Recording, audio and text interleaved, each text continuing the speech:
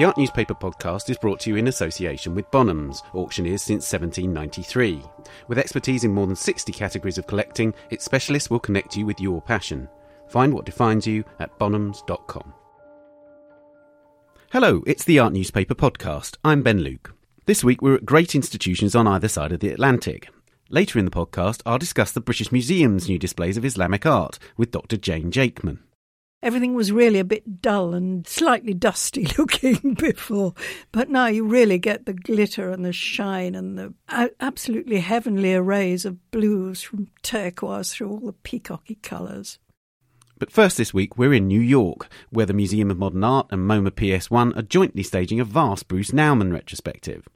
Disappearing Acts covers the extraordinary breadth of Nauman's work over 6 decades, with no less than 165 works, 50 that occupy the entire 6th floor of MoMA and another 115 filling the whole of MoMA PS1. Our senior editor, Nancy Kenny, spoke to the exhibition's co-curator, Kathy Halbreich, about the show. The Bruce Nauman retrospective at the Museum of Modern Art and MoMA PS1 has a staggering range of mediums. It's also fairly intense, with the artist pursuing disturbing psychological themes. We're joined today at MoMA by Kathy Halbreich, the curator of the show, which was organized in collaboration with the Schaulager in Basel. The subtitle of your retrospective is Disappearing Acts. Can you tell us why you chose that? Well, there are many reasons. But let's start from the simplest, which was in 1979, Bruce decided to abandon either coast, where art is most made, debated, and certainly sold, for a place that it's very hard to get to, New Mexico, Galisteo, New Mexico. And essentially he's been there since then, which is a pretty radical thing for a very ambitious artist to do, especially one that's already had success in New York while living in California. Bruce was 25 when he had his first exhibition at Leo Castelli and 30 when he had his first retrospective, which must be a misnomer somehow. But so to abandon where art is underscored, I think it was quite a courageous act. Of course, there are also sculptures that have holes in them that purportedly are the size of one of Bruce's body parts. There are sculptures in which you disappear. The view of yourself as you approach a monitor is destabilized and you see yourself, in fact, coming from the back. But also Bruce has, since the beginning of his career, been very skeptical of any adamant truth. So, for example, in a work such as Seven Vices and Virtues, engravings on stone, one over the other, it's very hard to decode one from the other. And so, in a way, truth has also disappeared. And in its place is our own abilities to see and understand and give meaning and be in the world. Mm-hmm. Well, his retreat from both coasts, do you think it had a benefit for his work overall? Well, it led to a happier life for him, so I suspect, yes, it did. But there are, again, works that deal exactly with the space that Bob Rauschenberg called between art and life. Bruce has rode right through in works such as Green Horses, a work that, by the way, when I did the last retrospective 25 years ago, I totally didn't understand. So the nice thing about doing something twice is you get to make your mistakes both clear and perhaps erase them a bit. Green Horses is Bruce on one of the horses he has trained. He had a side business as a horse trainer. And he's doing the same thing he himself did in his studio in the 60s. In ways, Bruce didn't know what it meant to be an artist, so he just did something like pacing or walking around the corner. And in Green Horses, he is training his horse by going through repetitive performances, if you will. So that's very much a part of his life on the ranch. He lives on a ranch. He also made an another video that I'm not sure I fully understood 25 years ago, setting a good corner. And Bruce is doing exactly that. He's making a corner for a fence on his ranch, and the video takes just as long as it takes him to do the job well. And at the end of the video, you see the comments of his neighbor critiquing what he's done. This, in fact, is a wonderful example of disappearance as well, because Bruce is constantly walking out of the frame to pick up a tool and come back. I think he's lived the life of a rancher in a very expansive studio. Animals seem to become a preoccupation for him after he moves to New Mexico. For example, you have effigies of animals hanging from the ceiling in one gallery.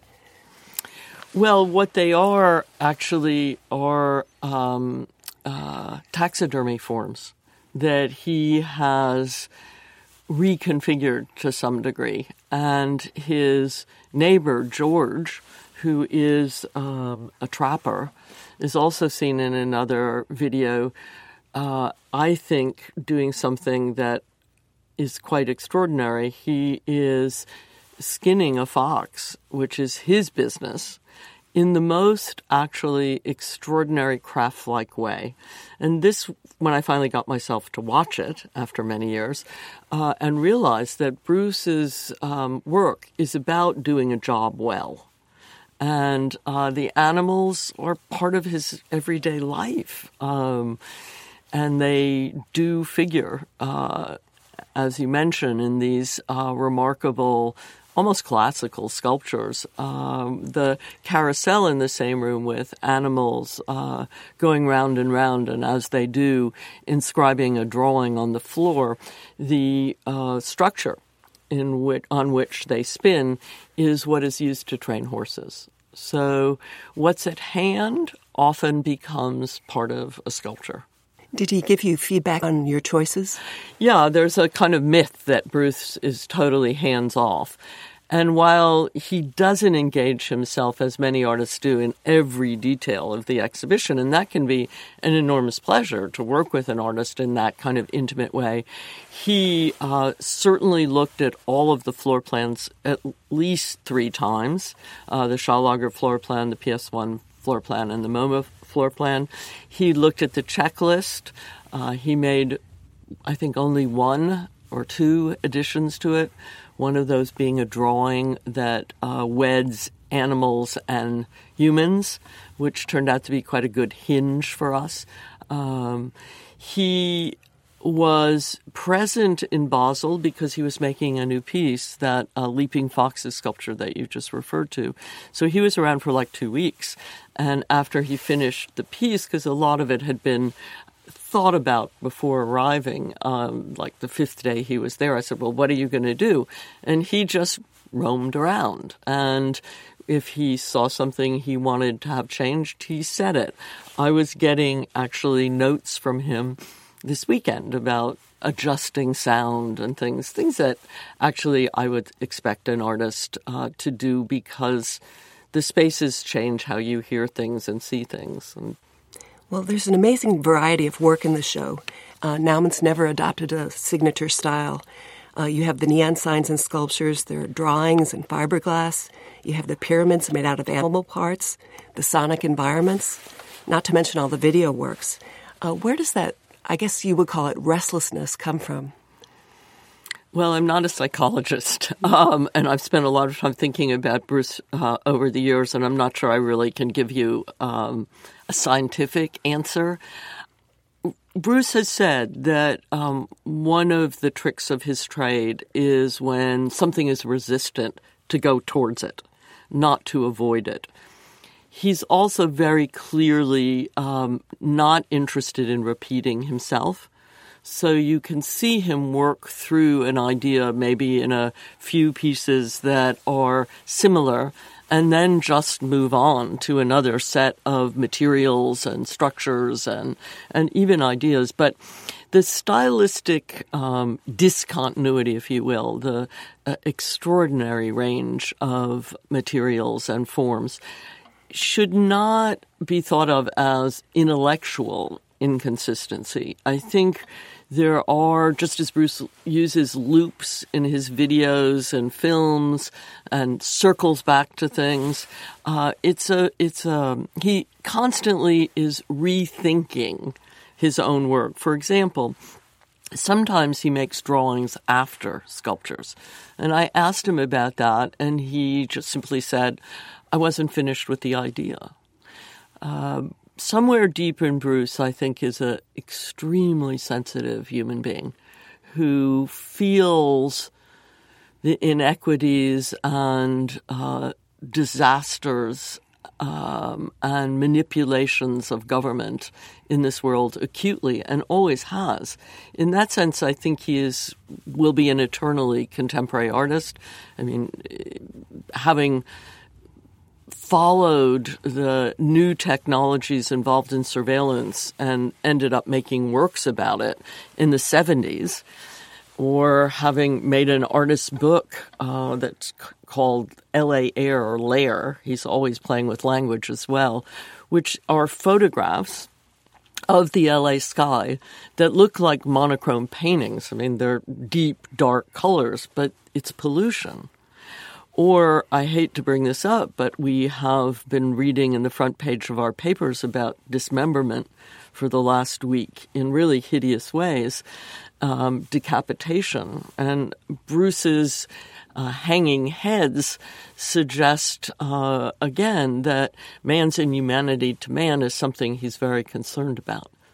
So you see some of the work as explicitly political? Not explicitly. No, I didn't say that. Indirectly? And in fact, I don't think Bruce is explicitly a political artist. But I think implicitly his constant revision of the status quo is a political act. But, and I'm not sure I'm allowed to say this, but one of his most famous works is, I think, Pay Attention Motherfuckers, which is a print. And as we know, when you make a print, you write on the plate and then you put it through the press and it comes backwards, which Bruce wanted, and he over-inked it, so it's even harder to read.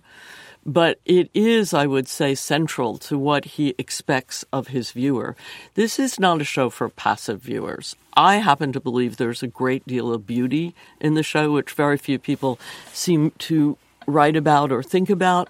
But it's a show really about being vigilant and being alert and aware and coming up with your own ideas. Bruce is very skeptical of truths that exist in the world, and skeptical in the sense of he tests them and he asks us to test them too. Well, he came of age in the 60s. Mm-hmm. Would you describe him as sort of blazing a trail away from minimalism? I think in characteristic fashion, Bruce knows how to use everything. So I think he used minimalism. But the repetition, for example, of minimalism, what he wanted that he thought was lacking in minimalism was this psychological core. I would say was explicit, maybe feeling, not explicit in the sense of I understand this all, but that you knew there was a beating heart in this work. And in minimalism, it's very sublimated. Well, there's also a sort of scorched earth quality to his creations. Does he want to goad the viewer into an intense reaction? I think he wants the viewer to participate, just as he did when he went in 1968. He was still making objects that referred to his own body a lot of the time. And 2 years later, he thrust the viewer into a participatory mode through his corridors, where we occupied space and he disappeared for a very long time. So goad... No, I think, I don't think Bruce seeks to illustrate anything. I actually don't feel there's a scorched earth quality. Maybe more so 25 years ago, but I think in the last 25 years, when you have remarkable works like Contrapposto Studies, a 7-screen projection of him doing an action he did in the late 60s for a video, Walk with Contrapposto, where he sashayed down this very tight corridor, as he expects us to do in others. But he's redoing it as a much older man. He's no longer this lithe, very, very, very handsome young man. He's a man who has fought cancer. He's a man, and he says this, so I'm not embarrassed to reveal it, is wearing a colostomy bag, it's not a pot belly. He's doing this piece shortly after he's had intensive cancer treatment, so the nerves in his feet have been injured a bit. He has neuropathy, so it's not as graceful a motion. For me, this is like bravery. It's not scorched earth. It's like helping us adjust to our own aging bodies and to see what it means to look at that straight ahead. That is Bruce. He looks at things straight ahead. He doesn't avert his eyes. In 1969, we see him making a slow-motion film called Black Balls, in which he applies black makeup to his testicles. What would you say he's after in that piece? Well, I think it's important to remember that Bruce started out his career as a painter. And in one of the galleries at PS1, you have the last extant Nauman painting, which is shaped. And within that shape is an illusionistic, almost three-dimensional form. That form gets taken out of the two-dimension and starts to become sculpture. But at the same time, Bruce is also doing something called art makeup, where he uses his body as the canvas and covers it with extraordinary care. I think it's white, green, red, and black. And you can read all sorts of things into it. It's also the time of civil rights, and I think a white man turning his body black has to have some implications that deal with the ethnic unrest and inequalities of that time. But I think it's also really just about using himself, his body, to work his way out of this problem of how to be a sculptor, having trained as a painter. I see. He once told an interviewer, if I was an artist and I was in the studio, then whatever I was doing in the studio must be art. Was he being facetious or getting at some essential truth? I don't think he was being facetious at all. I mean, I think that came from a reference to very early work, the work I referred to earlier of these early films and videos, where he would just do an exercise over and over and over and over and over and over again for the whole length of the tape, close to an hour.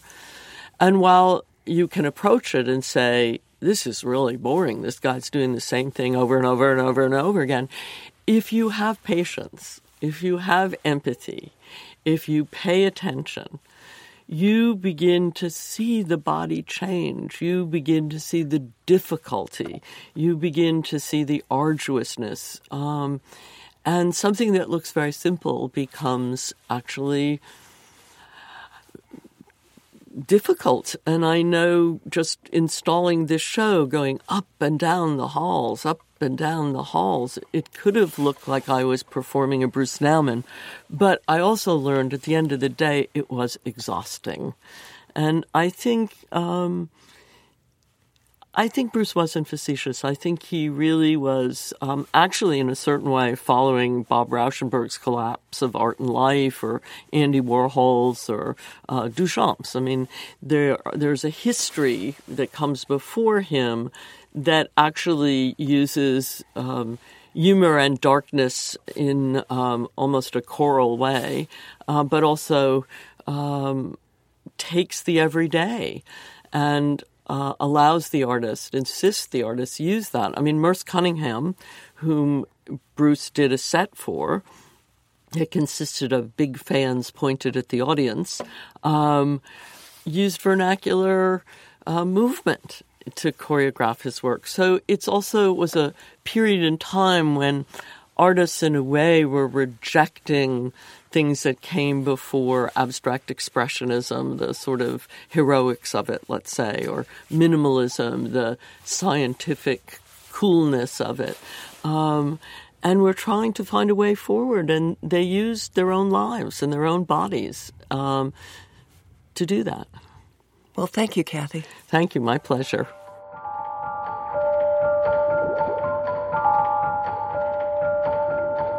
Bruce Nauman, Disappearing Acts, is at the Museum of Modern Art until the 18th of February and at MoMA PS1 until the 25th of February.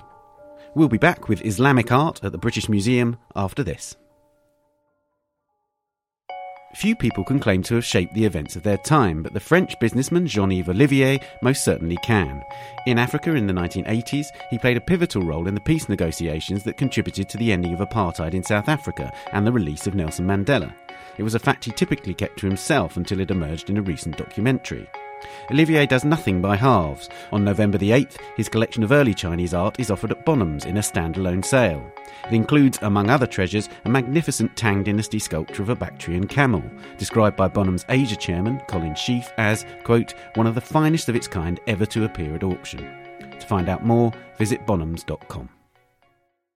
Now, on the 18th of October, the British Museum opened its new displays of Islamic art, the Al-Bukhari Foundation Gallery of the Islamic World. It's the latest in a series of new displays that reflect the director, Hartwig Fischer's, steady rehang of the museum. Jane Jakeman, a novelist and specialist in Islamic studies who regularly reviews Islamic art for the Art newspaper, is with me to discuss the new displays. Jane, can you tell me what the displays of the Islamic collection at the British Museum were like before now? They were squashed into crowded cabinets right at the back of the building, and you only found them by happy chance unless you were really searching for them. And now they have two enormous galleries. It's the restoration of the 19th century museum, and they have masses of space and light and very high ceilings, which are quite unusual in a modern gallery. Indeed. And the light comes from some windows, which are also in the ceiling as well. And these windows have been covered with, it's a form of mushrabiyah, which is the Arabic form of covering windows with pierced hardwood. In this case, it's walnut. And it gives the most beautiful light drifting through the windows, but it's also apparently actually technically very good for the objects. So it's a wonderful compromise. And it fills these huge galleries with a soft light, which is perfect. And light is so crucial when you're talking about Islamic artefacts, isn't it? Yes, light is almost a medium in Islamic culture. Yes, it is. I once lived for a while in a room which had these mashrabiyah windows, and you became aware that light actually is a living thing. You know, it's not a means of seeing. It's actually something that's always in the room with you. And I think these galleries reflect that, because there are all these substances that reflect light. There's luster, there's metalwork, there's glass, there's crystal, there's mother of pearl, all these beautiful reflective surfaces. Was there a reason why the British Museum would not have given prominence to its Islamic collections in the past? Yes, because basically they lost out, and it's all Prince Albert's fault, really. I mean, he of the heroic whiskers, in the 1851 Great Exhibition, Islamic art ended up being labelled as arts and crafts, and therefore inferior to the Beaux-Arts, the fine arts. And it was all relegated to the V&A. And painting and sculpture was relegated to the National Portrait Gallery, and the BM had to make do with what was left, which was basically bits of archaeology and odd things that travellers had brought home, curiosities, and I think you could call it, very high-class bric-a-brac, and a few spoils of war, that they couldn't fit in anywhere else. So that's why they had this odd sort of collection jumbled up in the back rooms. And gradually, Venetia Porter, who's the current senior curator, through a series of exhibitions, has managed to highlight the Islamic collection. They've also got funding that's allowed them to buy things. And in fact, in this present exhibition, it goes right from the 6th century, time of the Prophet, and it takes us right up to some modern calligraphy that she's commissioned. And that's quite stunning too. The galleries are divided into two areas. The first area is from the 6th century, more or less contemporary with our Middle Ages, and in fact leads on fairly naturally from the other medieval galleries around it. And the next gallery takes us from 1500, more or less contemporary with our Renaissance, and takes us up to the present day, and that takes us through the huge empires created by the Ottoman Turks and the Safavids in Iran.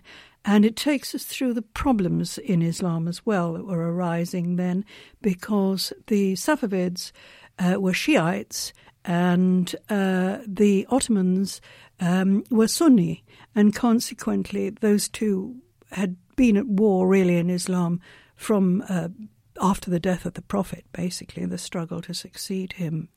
I think one of the criticisms I would have of the exhibition, and I haven't got many, I do think it's wonderful, it's a marvellous experience, is that perhaps there isn't enough about warfare.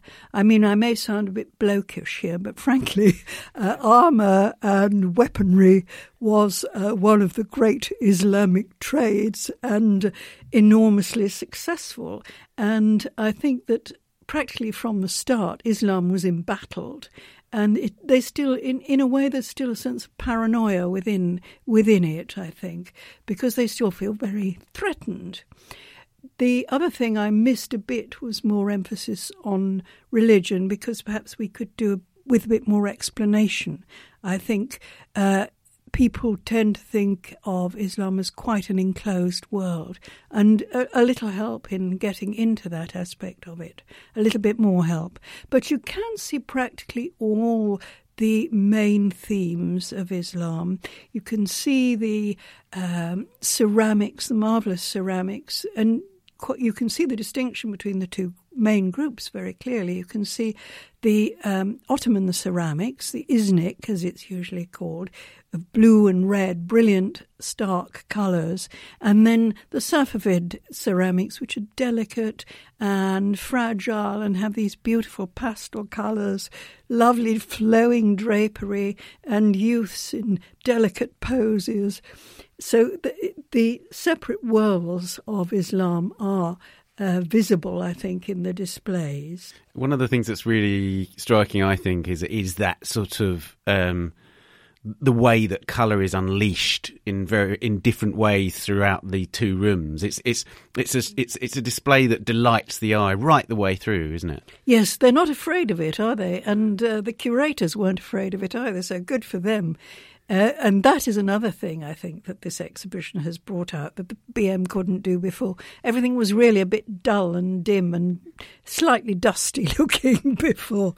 But now you really get the glitter and the shine and the pinks and reds and absolutely heavenly arrays of blues from turquoise through all the peacocky colours. I love the fact that right the way through, there are sort of different modes that you can adopt. You can be very scientific, almost with your sort of metaphorical magnifying glass, looking in very great detail at something like a miniature, for instance. And then you have sort of great set pieces like this wall of costumes, which runs along the side of one wall. Yeah. Yes, that's marvellous, and it has such an array of colour, oranges and blues, and also in that wall of costumes, I think it demonstrates that by Islamic is meant not necessarily specifically the religion, but, for example, there's a Jewish bride's costume from the 19th century, which is very striking. So they have taken the opportunity to include cultures which were followed under the rule of Islam and in conjunction with it quite often. They talk about it as being a kind of guide to material culture, the wealth of materials, whether daily objects or very high art, that are in the various forms of culture where Islam is present. Do you think that's successfully carried? I mean, things like having games and then having, again, these extraordinarily delicate miniatures, for instance, in the same... Yes. It is a visual culture. And I would call this exhibition immersive. It's not like the average exhibition of paintings, for example. I call them the Stations of the Cross approach, where you stop in front of each one and nod and then move on. This is one where you are actually in rooms that reflect life. Usually it is life at the top end, I have to say. I mean, if you see a cup, it's likely to be the white jade Mughal cup. But you see a whole array of living things to touch and feel. And of course you can't touch them, but you can more or less touch them with your eyes. They're so vivid. Indeed. Obviously, it's taking us from West Africa to Southeast Asia. So what I liked about it was that geographically one feels like one's travelling across the world in various ways and not in any sort of linear fashion. Do you feel in that way it does convincingly express the plurality of Islamic experience and Islamic culture? Yes, I think it does. It does express that huge variety of peoples who lived within it. The Salcombe treasure was found in Salcombe in Devon. Actually, it was retrieved from a wrecked ship. Nobody knows exactly when the ship was wrecked, sometime in the 17th century. And it contains scraps of gold, fragments of jewellery, and also a whole load of gold coins. And these were the coins minted by the Moroccan Sultan, who was contemporary with our Queen Elizabeth. He was known as Al-Dhahabi, which means the golden one, because he was so rich. And this was gold that would originally have come across the deserts from middle Africa and ended up presumably in a Dutch ship, it's thought, somewhere wrecked off a little English fishing village.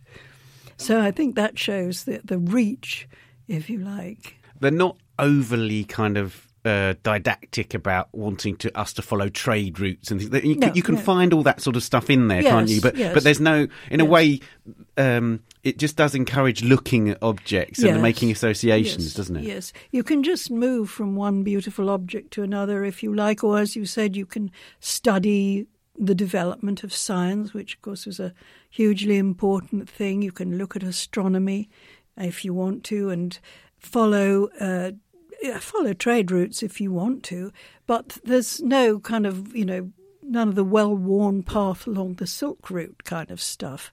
It's a very open exhibition in that way, I think. How did you find the contemporary bit at the end? I mean, I that's more my field, and so I was actually very excited by Idris Khan's work. Yes, I liked it very much. I'm a bit short, so it seemed to go rather high up the wall. It's true, it does go.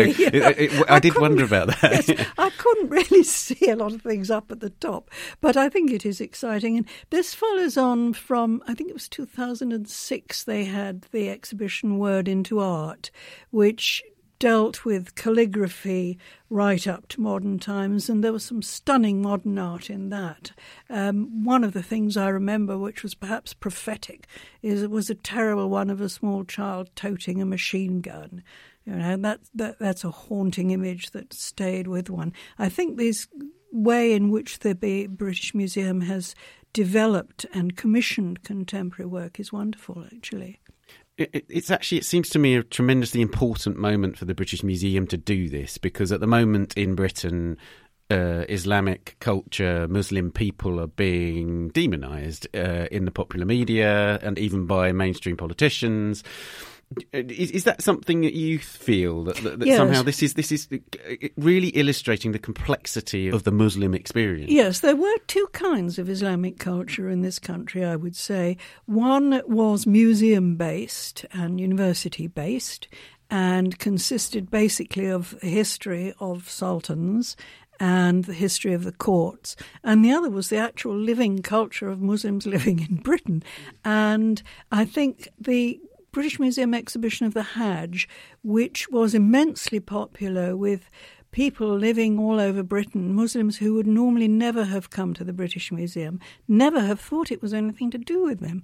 They came and they loved it. And I think this follows on in the continuation of using contemporary work. So we began by saying that we had 2 dusty rooms at the back of the museum.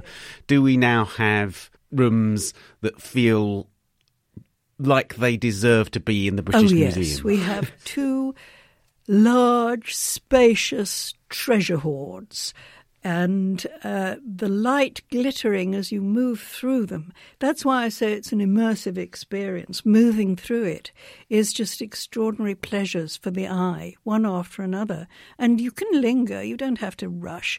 And, of course, it's part of the permanent collection, so it's always going to be there. Jane, thank you so much for joining me. Welcome. It's a pleasure.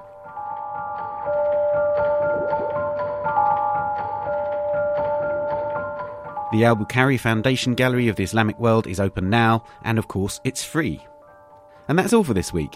If you haven't already, we'd love you to subscribe to the podcast, and if you're on Twitter, follow us at TAN Audio, that's at TAN Audio. You can also follow us on our main Twitter account and Facebook at The Art Newspaper, and our Instagram is theartnewspaper.official. Thanks to Nancy and Kathy, to Jane, and thank you for listening. Join us again next week when we'll be exploring the Dorothea Tanning exhibition in Madrid and discussing women surrealists more widely. See you then. The Art Newspaper podcast is brought to you in association with Bonhams. Find what defines you at bonhams.com.